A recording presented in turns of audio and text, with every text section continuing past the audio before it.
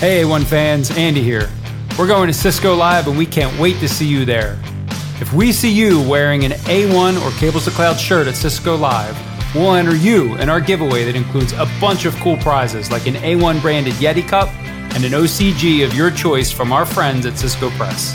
Don't have a shirt? No problem. Head to the link in our bio and grab yours today. See you soon. This is the Art of Network Engineering podcast.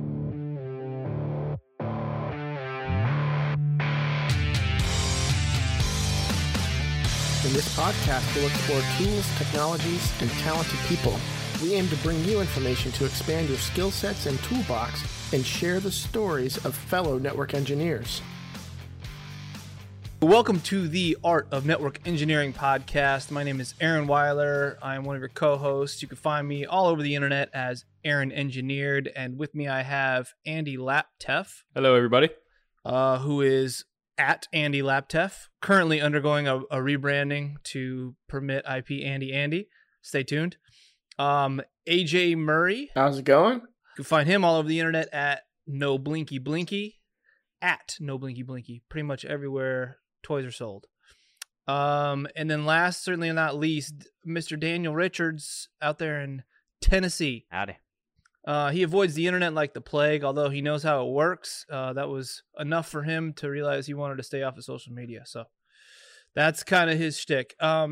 So we have a very distinguished, prominent guest from the community. His name is Danny, and he's joining us today, and we just kind of wanted to pick his brain a little bit because we find it beneficial for us selfishly to learn from the other people and kind of how they went through things and maybe some day-to-day stuff that they go through that you wouldn't know about from, reading a book or taking a course or even, getting an MBA. So we draw on those experiences to make us smarter selfishly, like I said. So we're going to share that with everybody else because just, that's just how nice we are. So Danny, why don't you go ahead and introduce yourself, sir? Hey guys, Danny Finan, design architect at a value-added reseller. Not sure if I can name drop here or not, so we'll leave that one for later. Go for it. Go for it. All right, so I'm a design architect over at Red River Technologies. Been doing networking for over 15 years now. First 5 were from the Marine Corps. Next 7-ish, I guess, were over in healthcare. And then from there, professional services, and finally where I'm at today. Just kind of, I guess, overall my background, it's always just trying to make it work. I remember being that going back to the Marines, the PFC sitting there in front of a blinking monitor and them go, okay, configure the BGP. And I'm like, why do Marines have BGP? I thought you guys just carried rifles. That's why I'm here. So I guess that excuse didn't work out. At the end of the day, I just didn't want to fail. So I kept kind of keeping that mantra for the past 15 years, don't give up, don't fail. And it's gotten me pretty far so far. Yeah, I would say so. I mean, so those early, obviously in the military, you're not a design architect, right? What was the first job out of the military then in IT? In the Marines, I was technology systems. So it was your one-stop IT shop, network, server, and end-user computing, that kind of stuff. But I actually got my CCNP right before I got out of the Marines. So I was lined up for a networking gig in healthcare. Started as a network engineer too, progressed into a senior network engineer before honestly outgrew that and moved on to a value-added reseller. Basically, you switched sides, right? So everybody that doesn't know what a value-added reseller is, can you explain that to us? Yeah, sorry about that. So basically, what you can do is you order, anybody can go on eBay, anybody can go on Amazon, buy your Cisco switches, buy your Juniper gear. What a value-added reseller is trying to do is, it's going to sound really bad, add value to what they're reselling. So the name is the recipe. Right. So if you're buying, for example, a NAC, they're going to sell you Cisco ICE, no big deal. But they're also going to look at your infrastructure and say, oh, I see you're also running Firepower. Do you know that your ICE identities you're using here can be used over in Firepower? So it's really that looking at the customer, obviously we need to sell stuff to stay in business. But when we look at the customer, I'm not trying to make a one-time sell. I'm not trying to just say, okay, this duct tape will hold it all together until I'm out of their state. It really is about, okay, here's what they got. Here's all their Legos so far. But if they go buy that Harry Potter castle set, well, then I can take it to the next degree. Then I can really start adding to their collection and fitting them with their business goal. So basically, we call, the podcast is called The Art of Network Engineering.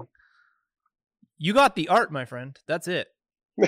Right? That's the art part, I would imagine, right? Because I mean, look, there's so much of it is scientific. I mean, you can read the stuff that we read, like technical documents and white papers. I mean, that's about as sciencey as it's going to get, right? And so it's a tough read, but there has to be something out there to manipulate it. I'll just give you an example, because I feel like your job is cool, because it's much like mine, selfishly. No, but more so I like the art part of it, because you're going in and you've got this list of like technical stuff in your head, so you know how all that works, right? Now those are just like tools in your chest, so that you can just kind of walk up and grab whatever tool you want.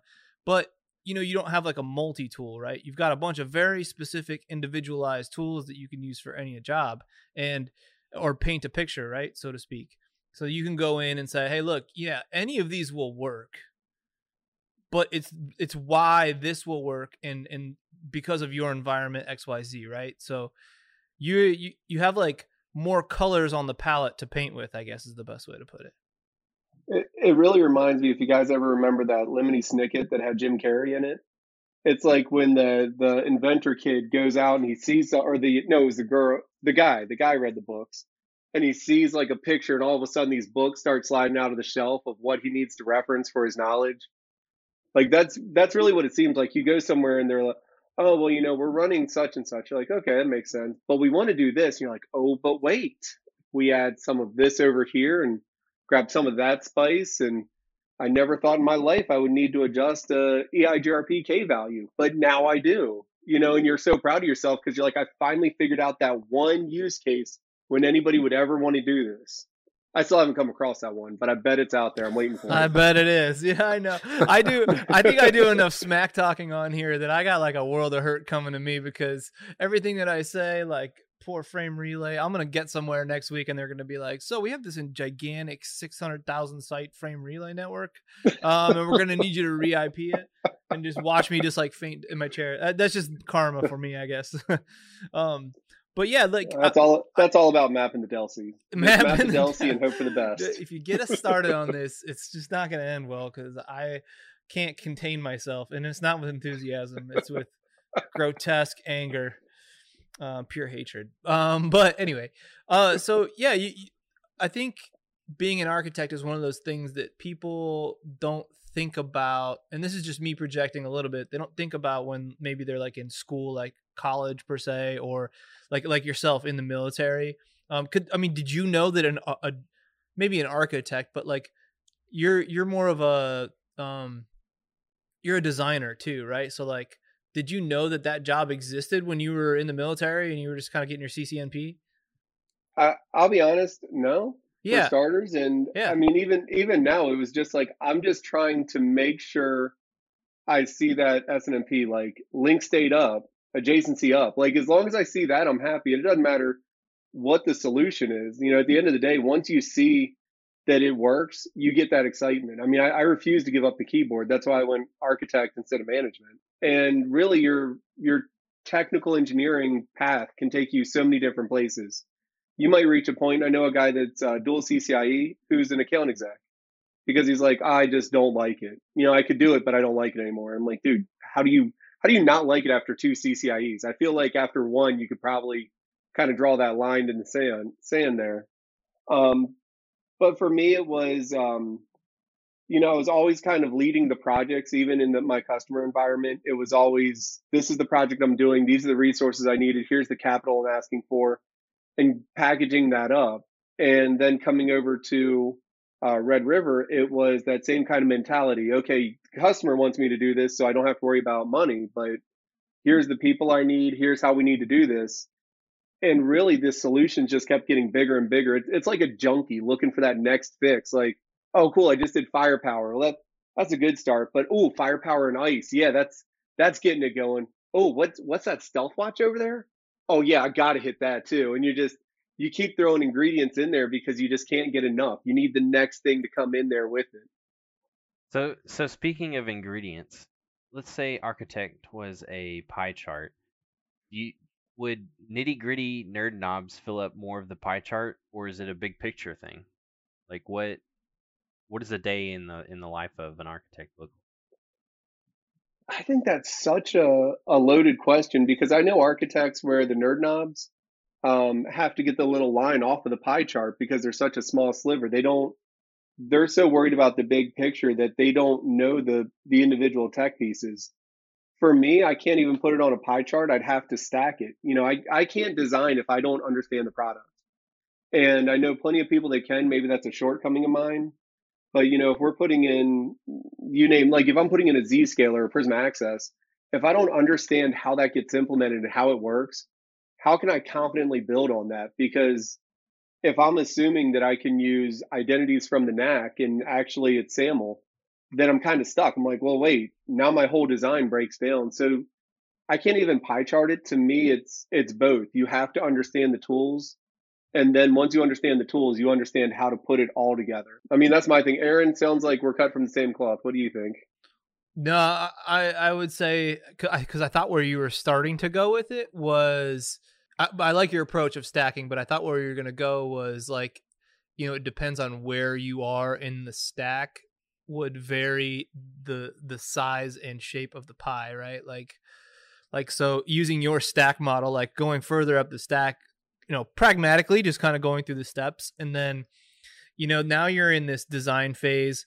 I mean, throw the nerd knobs out the window at that point, right? It's like half product solution set mixed with the other half of design. It's like 50-50, right? And you're like, okay, I got to make everybody happy. But then you move on to like, the earlier stages, and it's just like, you're just gathering information, right? And then you're really starting to think in a different track. I mean, it keeps you on your toes, which is probably why it's such a fun job, honestly. There's never two that are the same. Every network is different. I think it's cool. Daniel has a different experience than most of us. Andy's been a few places, but Andy just runs a single WAN right now, just like Daniel. They have a single LAN WAN. And it's strange to me because I always think like what kind of day-to-day stuff would you have to be doing there? Because I have so many different networks that I'm touching at the same time, and none of them are remotely close in nature, And it's just strange. Like for me, I would almost I guess basically what I'm saying is I would like throw that question back on Dan. Like what does your pie chart look like? Because mine I can't even describe, but I'm curious, like what does a normal person's look like? Because all I do is hear problems and try to come up with solutions. Yeah, so most of my pie is probably like playing Halo and sending memes.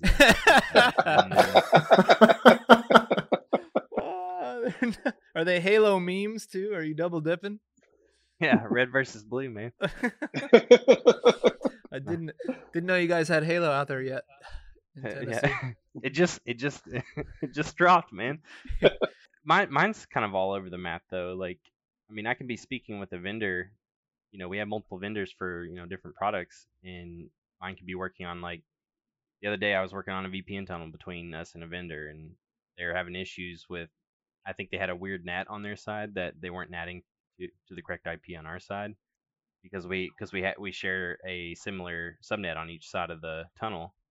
And so they had to do some kind of weird NAT.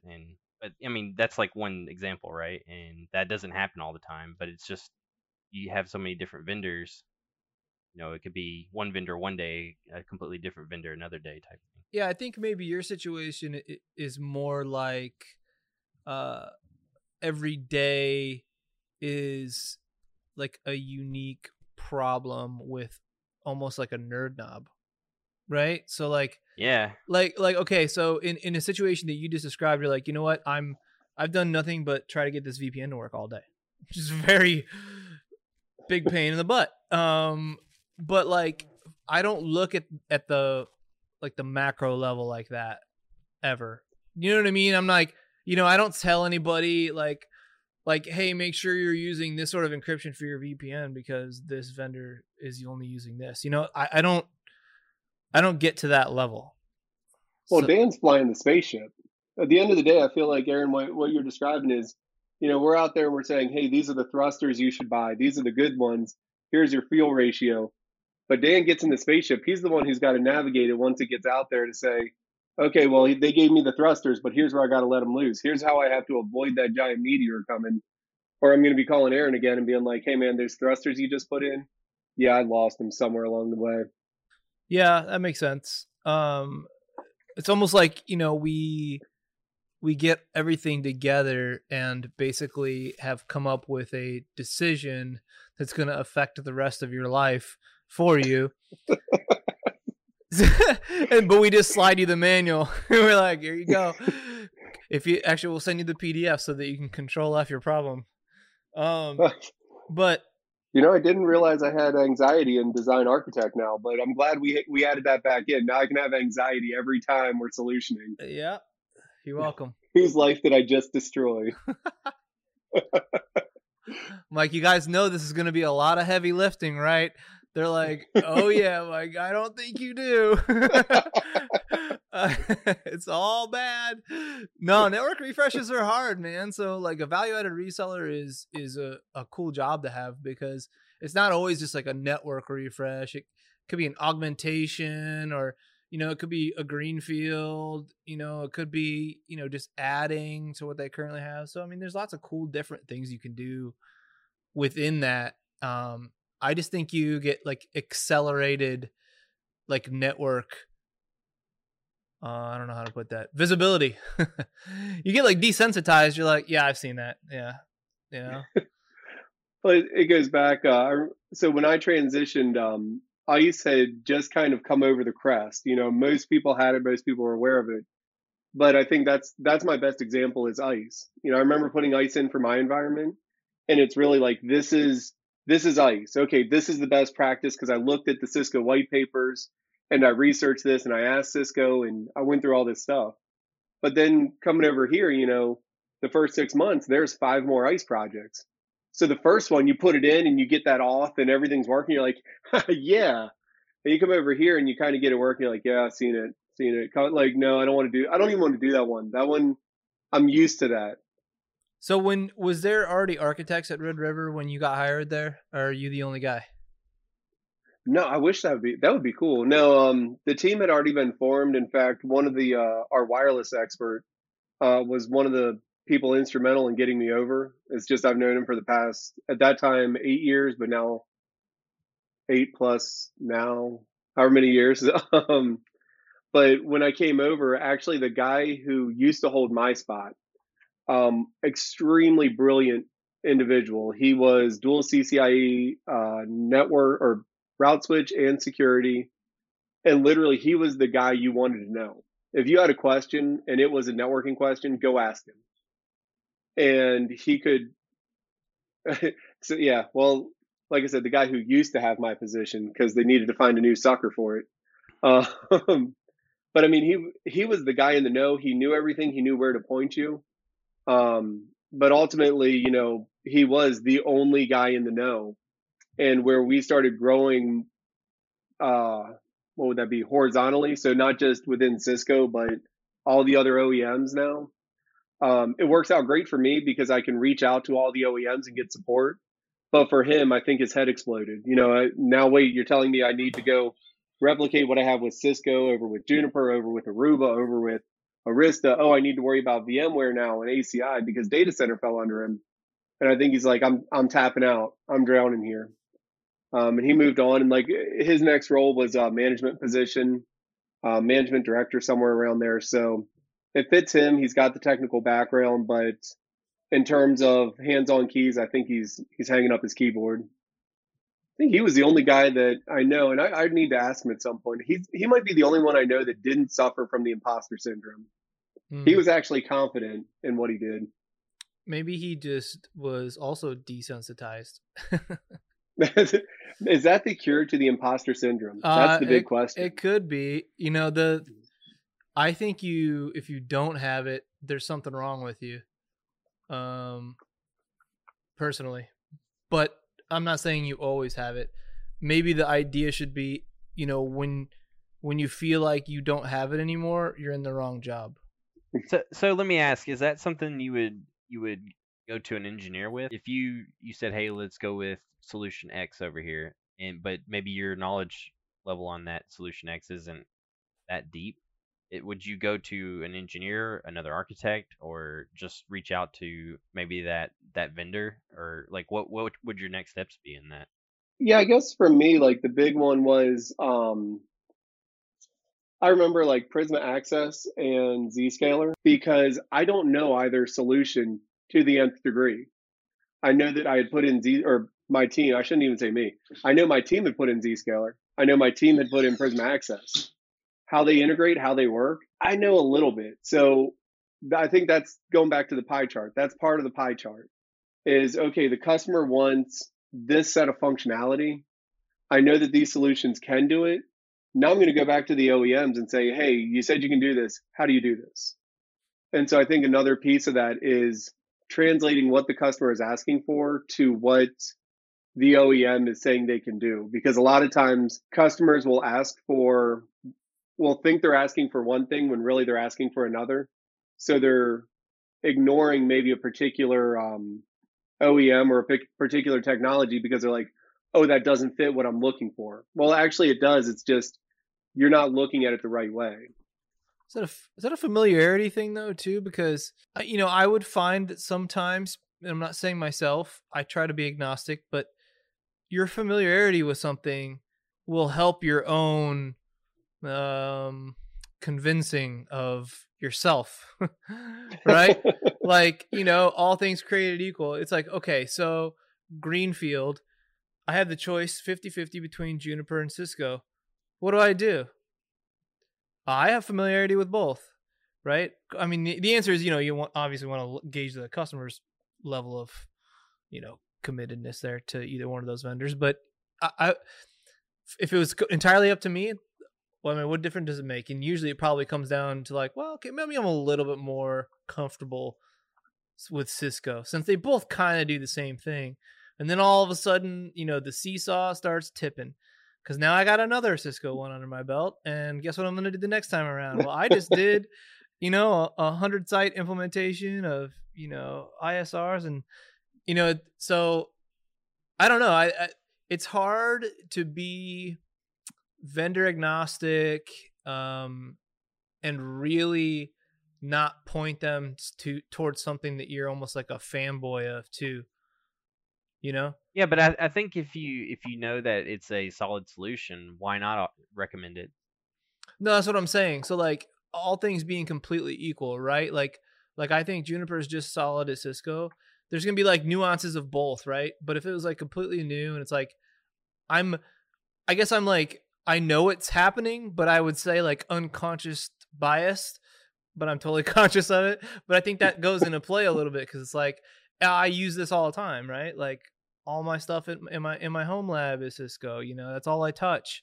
That's all I read papers on usually, because their stuff's the best written. So I'm probably like outlining the world economy at this point because I'm like, I wonder what the numbers are of like people that have suggested, like people like yourself, like who's a VAR and people in my position who have control as to what equipment goes where for some of these large deals. It's like, and if I had just like threw up a quarter and said heads or tails, like you're going with one vendor or another, and then all of a sudden I start doing that vendor and over, and I'm more apt to sell it, right, or be comfortable with it because I've done it so many times.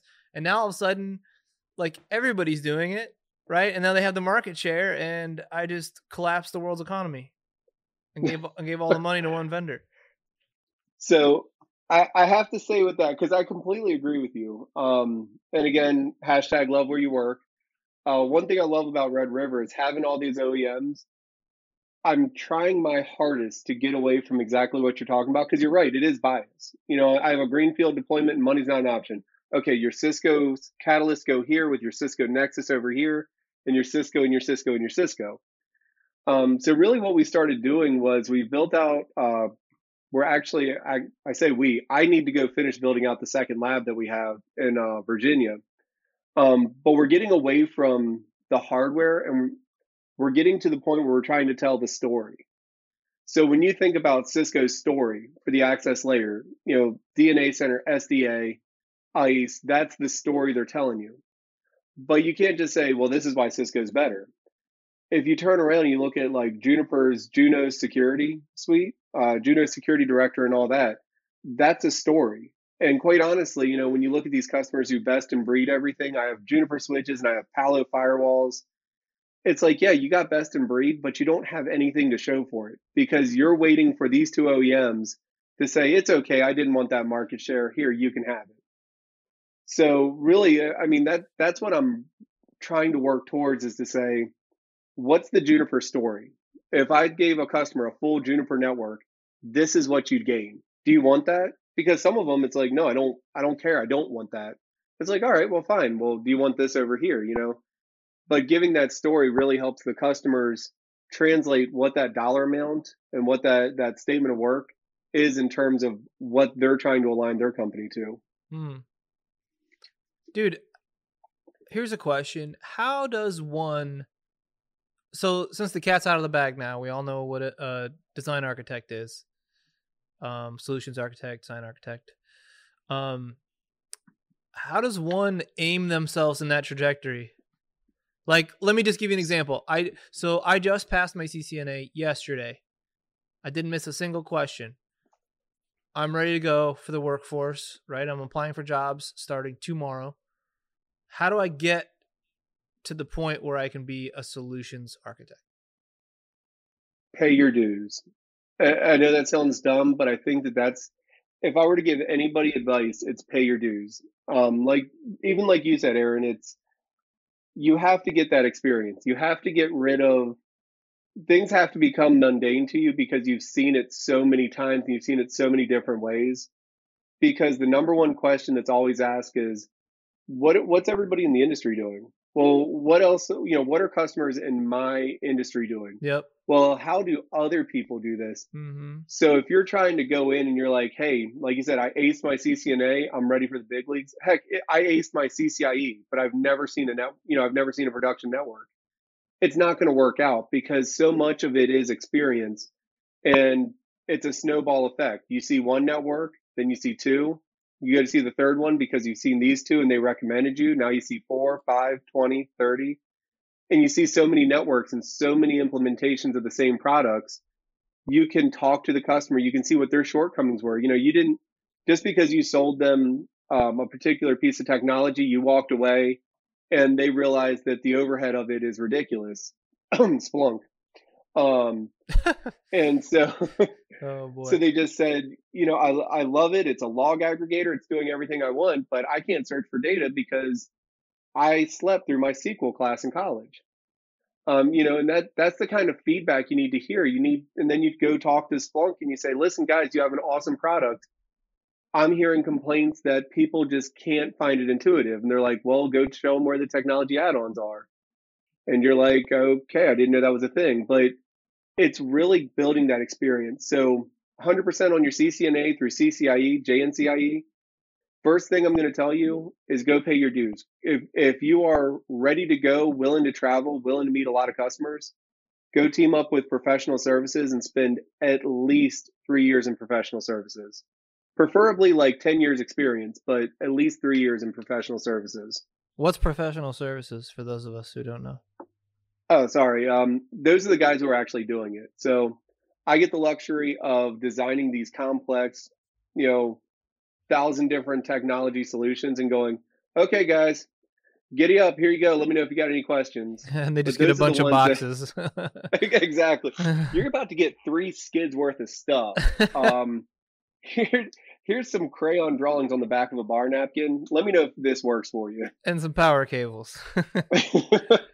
Usually the wrong power cables. And the wrong power cables. Yeah, they're all DC. So Danny, you said pay your dues, and so I'm a network engineer, and I basically implement what my architects design and hand over, just like you said. And I think my career goal eventually, I mean, you want to reach the peak, right? So I would like to be an architect someday, but I guess it's different for each person. And I like to ask architects, I mean, I want to be an architect.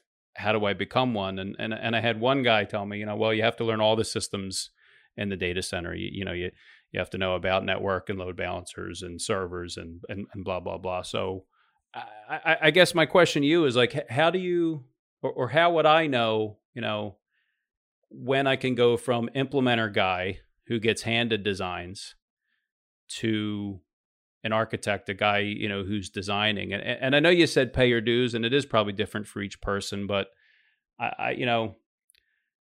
do I get there? I guess, you're talking to an implementer. I've been building networks. I've been maintaining networks. I've been in the job for, I don't know, maybe 5 years now. I don't understand design that well, to be honest with you. So, maybe I need to jump into design. Anytime I get an opportunity to talk to an architect, it's like, hey, how do I get, to where you are? And I get pay your dues, but is there any other? Yeah, give him an actionable plan here. Like, what would be your first steps? Be as specific as possible, please. Now, we'll use Andy here as an example, because I think this goes against like what we were talking about earlier. Tons of experience doing exactly what you said. He's the guy that gets handed the design. Where does he go from here? Right. So I guess the first thing is, and I'm sorry for quoting all these movies, but guess what I do in my spare time? They just better be good. Spider-Verse. Spider-Man Into the Spider-Verse. When Miles Morales says, well, how do I know when I'm ready? And he says, you won't. It's a leap of faith. And I really that's why I love that movie, because it literally is believing in yourself and knowing I'm ready for this. So to your point, Andy, you get handed these, go do this, go do this. When you start looking at that and kind of questioning it, well, wait a second, I see why he designed it this way, but what about this piece? Is he forgetting this piece? And I'll admit, I feel like I'm probably one of the luckiest people in the world. I don't think I'm smart. I think I'm just really, really lucky. Because for me, I've been working for and with really amazing people for the past 15 years. So when I have those questions, when I go back and say, again, I still remember being the peon Marine and going to my captain and getting yelled at later by my staff sergeant, but going to my captain and saying, sir, I see that you requested a /24. Didn't you mean a /21 here? And, then the staff sergeant pulls me aside and corrects me for my actions. And the captain has to interrupt him and go, Staff Sergeant, that'll be all. Lance Corporal Fine and PFC Fine, you're right. That was a 21. We have 8 networks here. So it's these small things, and you outgrow your shell. You get to that point when you look at these implementations and you say, I know why I'm doing this. I know how I'm doing this. I don't want to keep doing this because there's no excitement. There's no thrill. I'm not learning anything. I'm just not progressing anymore. And, I feel like everybody on this podcast, I listened to y'all's podcast so far, you'll know, because you'll outgrow your shell, and you'll have no way to go, and you'll say, I need some new challenge. And when you hit that point, you're gonna move to the next role. Not all engineers evolve into architects. Some go into management because they love enabling other people. Some go into teaching because they understand it, they know it, but they love watching that spark happen with somebody else. Me personally, I'm selfish. I like solving problems myself. I like watching everything come to life off of me planting that seed. So for me, architect was a beautiful thing. And really it came from me meeting with a customer about, an install. And by the time we're done talking, they're calling up their sales rep saying, okay, well, I'm also going to need 2 of these firewalls. And he had mentioned some sort of IDS network thingy, and I need one of those. And so you're generating these solutions because you're looking at what the customer has, and you're saying, or you're looking at what the environment has, and you said, but if we just had this one more thing, our network would be 10 times better. And so it's really seeing the next step and the next 2 steps, what's around you and how to make it better. actually makes a lot of sense. And questioning the designs you're handed and asking, if there's a better or different way. And I guess the follow up to that would be, you mentioned imposter syndrome earlier. I know in my career, every time I've kind of reached that quote unquote next level and I'm surrounded by smarter and smarter people, that's when my imposter syndrome kicks in, because I'm comparing myself to these super brains and I'm like, oh man, how do I match up? So did it get worse when you did take that step into architecture? Like, oh my God, I'm surrounded by geniuses. Do I belong here? And I feel like every time you move up one rung on that ladder, you're going to get slapped with that again, because you're entering a new environment. When I worked in the customer environment, for me, I felt like I knew everything that was happening. I knew all of my loopback management IPs off the back of my head. Like, I could get to anything. Oh, PC at this IP address is having an issue. Well, that means it's correlated to this, and that came from, you had it all mapped out. So I felt like I knew what I was doing. I mean, when we left there, we were usually standing up, tearing down around 10 offsites a year. So for me, building it soup to nuts, to the point of quoting out the APCs and the racks and everything, that was second nature.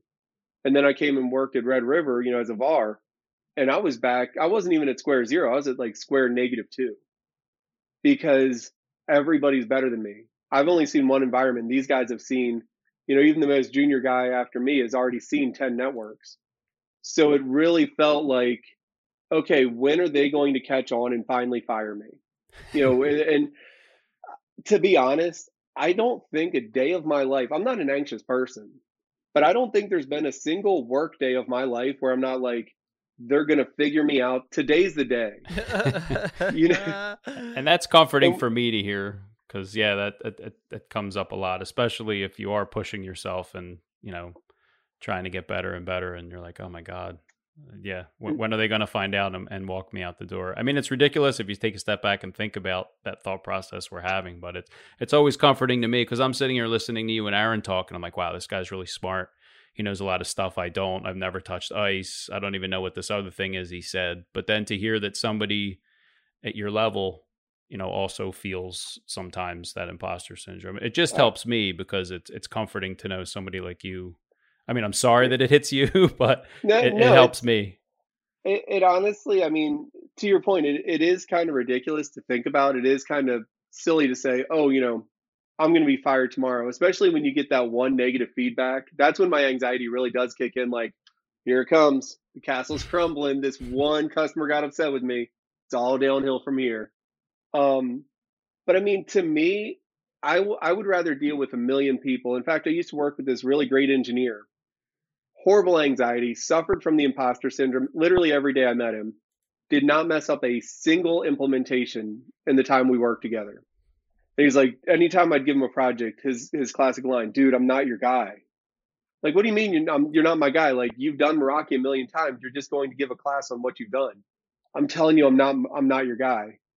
Or I'm not going to mention any names, but there's somebody that all of us know who might or may not be on this podcast who tells me all the time, he's like, dude, I don't know what you're seeing. I'm like, you have no idea how much I look up to you and how brilliant you are. And he's telling me that he's got the imposter syndrome. I'm like, this is contagious. But it means you're pushing yourself. It means that You're not comfortable saying, I can make VLANs and I'm done.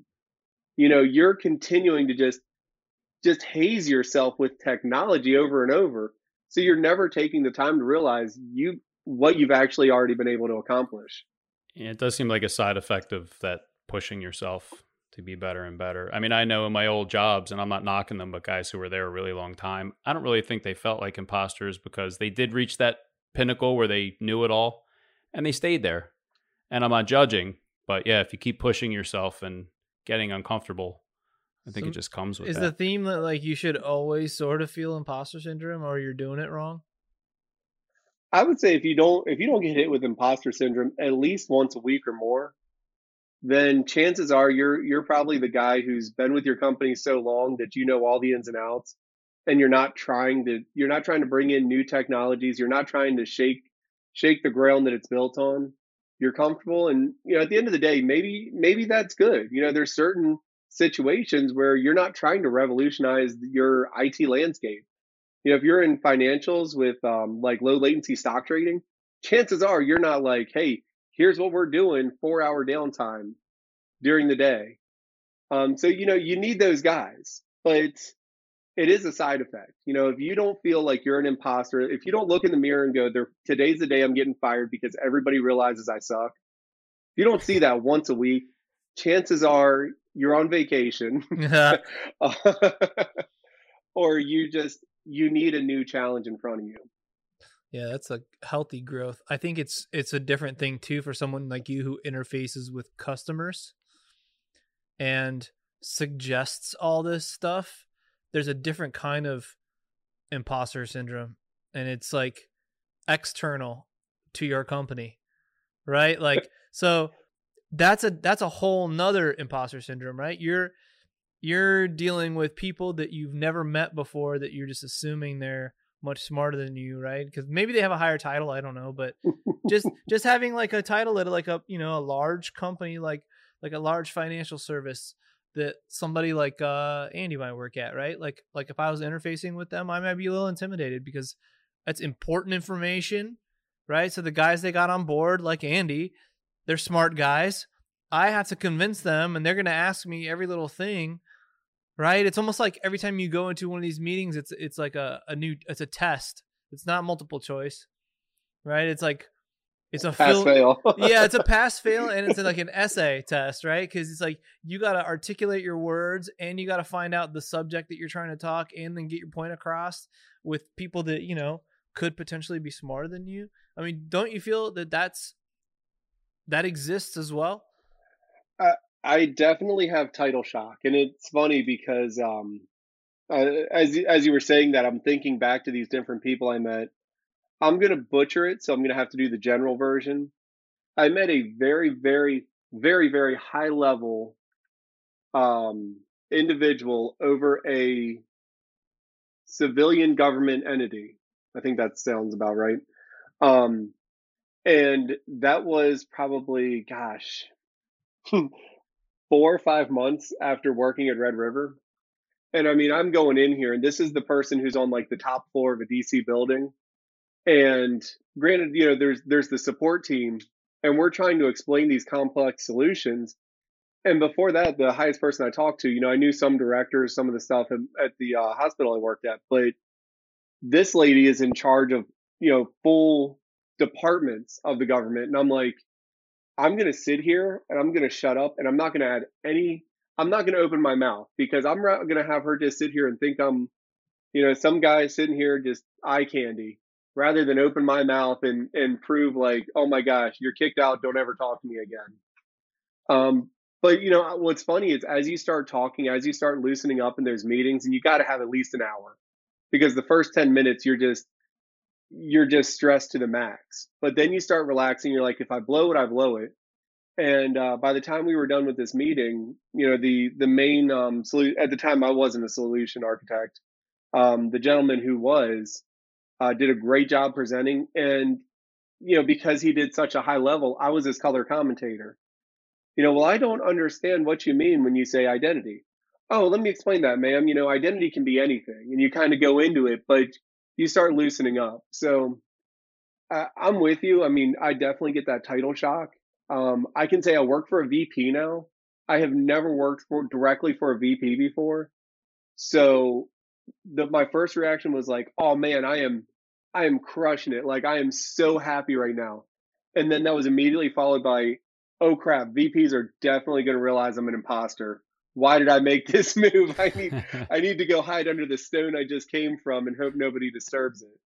Do you think that's because a VP would technically know like what you're talking about, or what do you mean by that? By a VP would be the one to? Because they're going to be able to sniff the imposter on me. And the VP I work for now is an awesome guy. Comes from a programming background. I always make fun of him. But I mean, brilliant guy. His background, though, is in programming, not networking. He's told me so many times, I don't have the background in networking. That's why I want you on my team. That's why I have you on my team. You're the network guy. And every time he says it, all I can think is he can smell the imposter on me.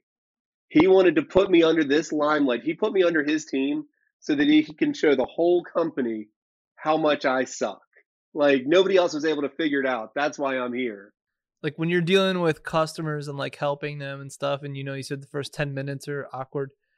Do you find that it would make, I mean, maybe you haven't done it in a while, but do you find that it would make for an easier interview if you were to go interview right now after being a solutions architect? I've always kind of been the same on interviews. And you mean like if I were to interview for a job kind of thing? Yeah. So like they were asking you questions, just like, basically they would do now, right? Like, because if you were going to go for another engineering role, I know sometimes, or architect role, sometimes they'll even ask you like, hey, I've got all these sites, drop a solution for me, just whiteboard it, right?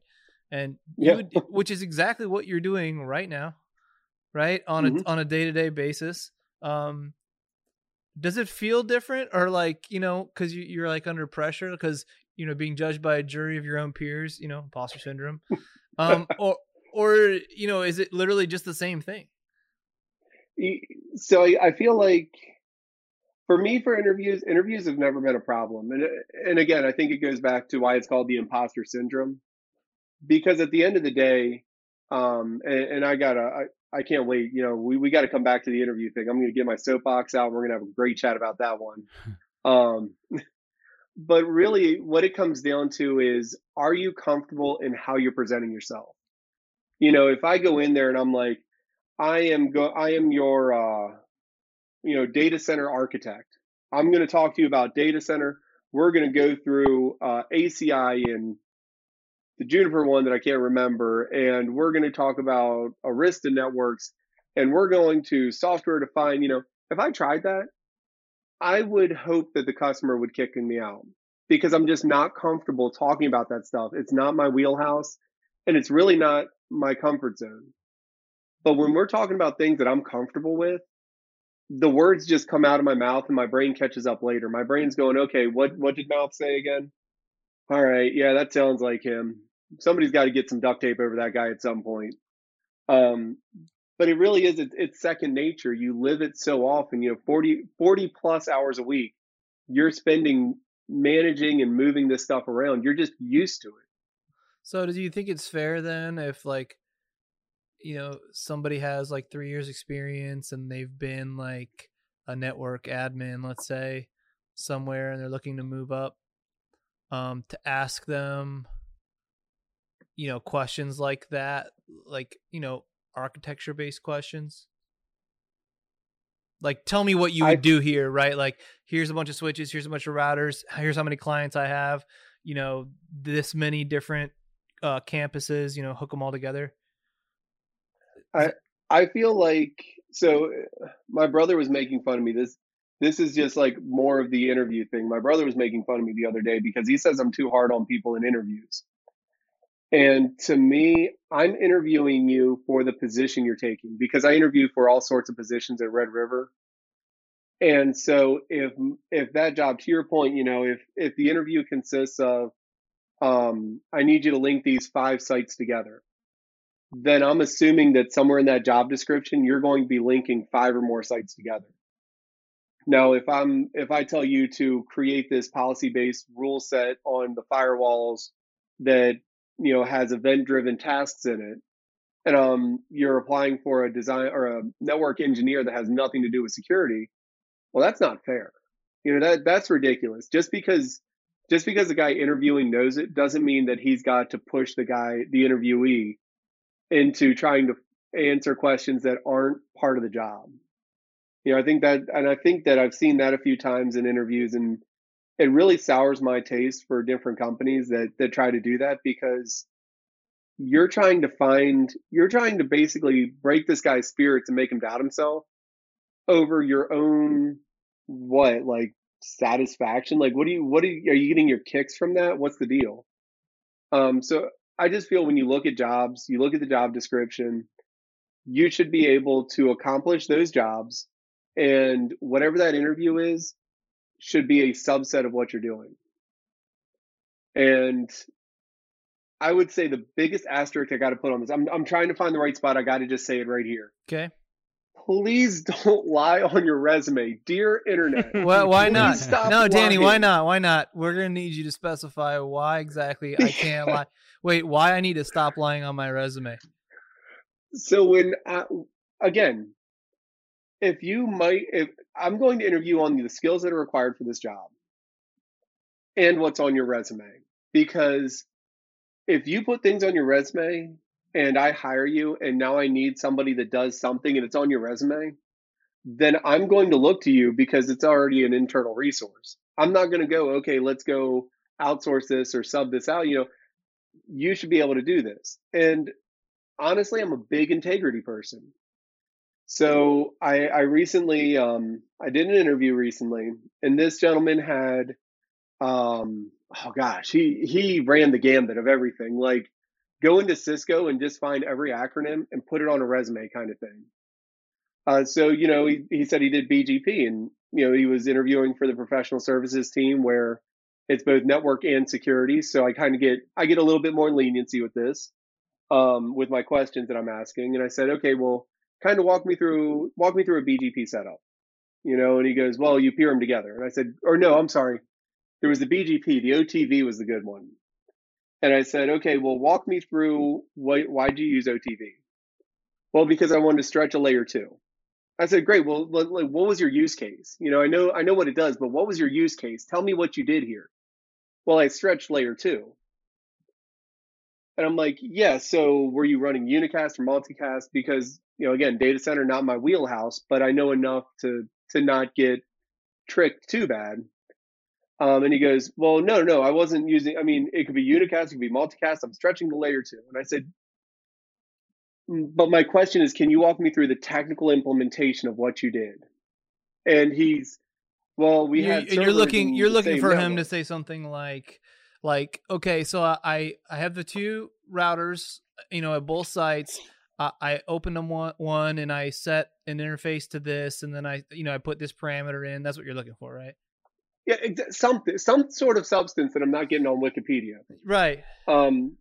Personally, if you want the gold star, if anybody ever comes to Red River and you're sitting on an interview with me and I ask you an OTV question, the biggest thing, the way to get the gold star and make me smile, tell me about the fact that you now have the same network in 2 data centers and how you're routing to it. Because everybody looks at OTV and says, I'm stretching the layer 2. And I'm like, fantastic. You now have the same network in 2 spots. So are you tromboning from left to right or right to left? How are you handling that? And just so many people want to talk, well, this is what Wikipedia tells me. So obviously things started going south, and I'm about to close down the tech portion. And this one might have been out of spite. I'll be honest. This is my confession.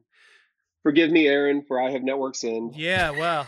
Oh, so I was about to close down the tech portion of the interview, and I'm scrolling through his resume, and I come across programmability skills, Python, Ansible, YAML, Yang, NetConf, RESTConf. This laundry list of stuff. And I'm like, wow, that's a lot of stuff considering he's kind of bombed every other question. Maybe this dude's a DevNet guru. So maybe we got some redeeming something here. And so I queue it up. By the way, I'll also get to my favorite question for everybody listening. Again, I'm giving them all the pointers on how to get hired by me. So anyway, so I queue up this question for him and I say, oh, I see programmability. Can you talk a little bit about that? Literally just open-ended, balls in your court. Oh yeah, the other team was making programmability using Python, so they were using YAML. And just kind of some of the phrases he was throwing around, I think he was talking about Ansible, but immediately I could tell it wasn't this isn't the guy who was doing it. He literally took all the words from DevNet that he heard, stuffed them into a line on his resume. Yeah. And so I said, well, lie. what did you do with it? Yeah. So and it broke down so fast. Don't lie.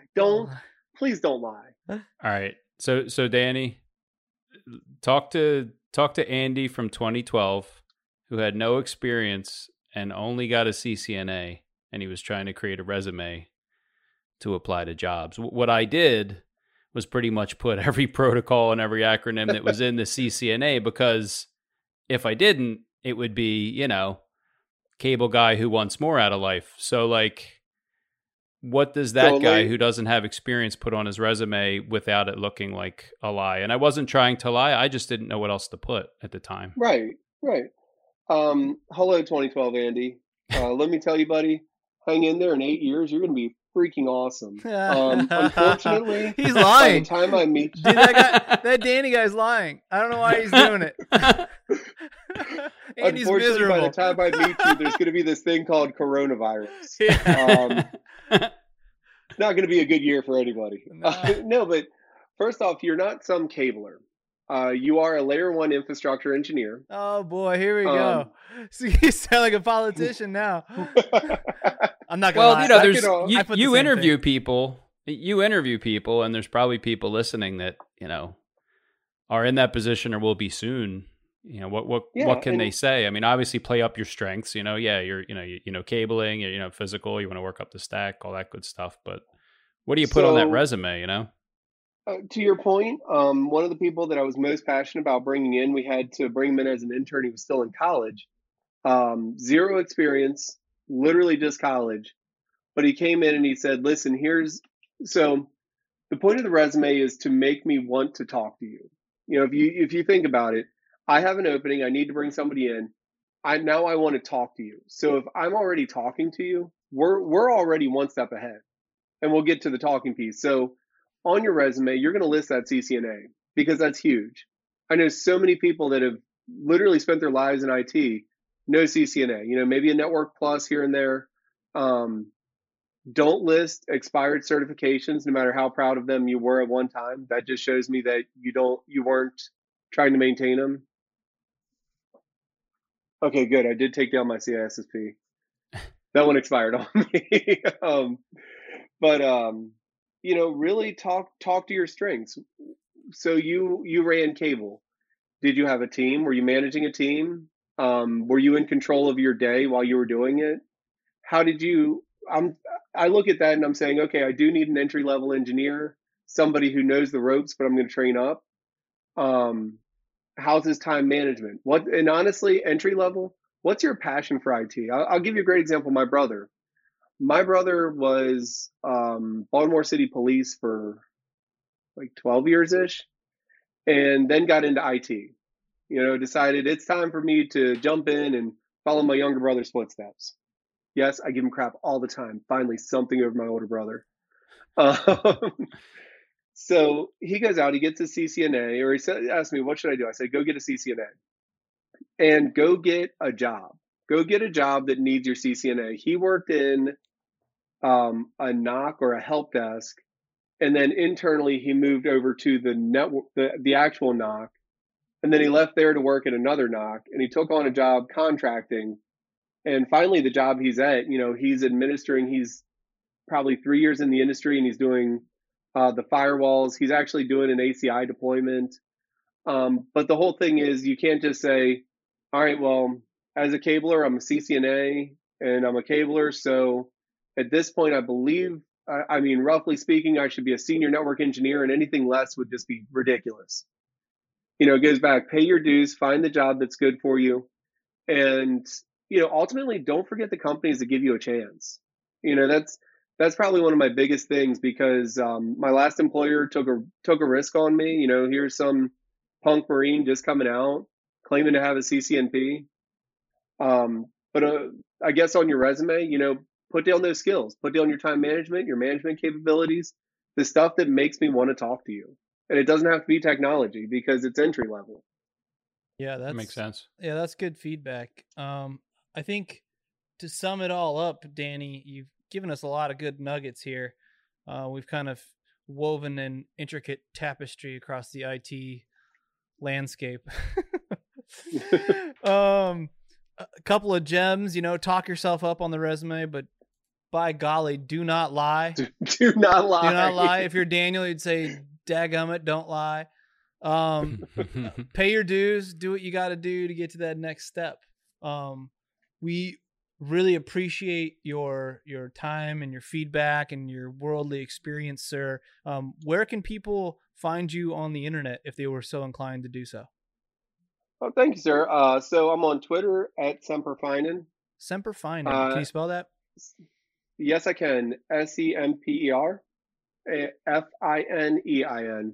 So Or if you go find No Blinky Blinky, you'll find me following him like a lost puppy. aren't we all though? He's the Pied Piper. Again, thanks for your time, man. For us and all the guys in the room here, we really appreciate it. We know you got other stuff you could be doing, but sharing your story with all the people that are listening is super valuable.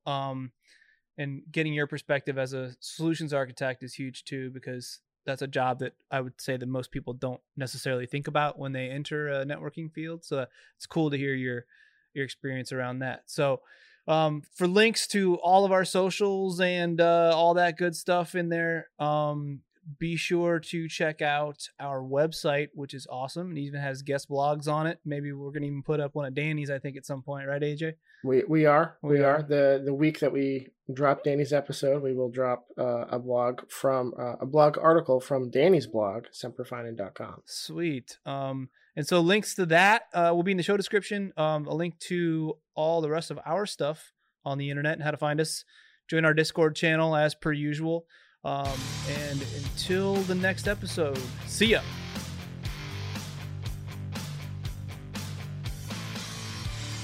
Hey everyone, this is AJ. If you like what you heard today, then make sure you subscribe to our podcast on your favorite podcatcher.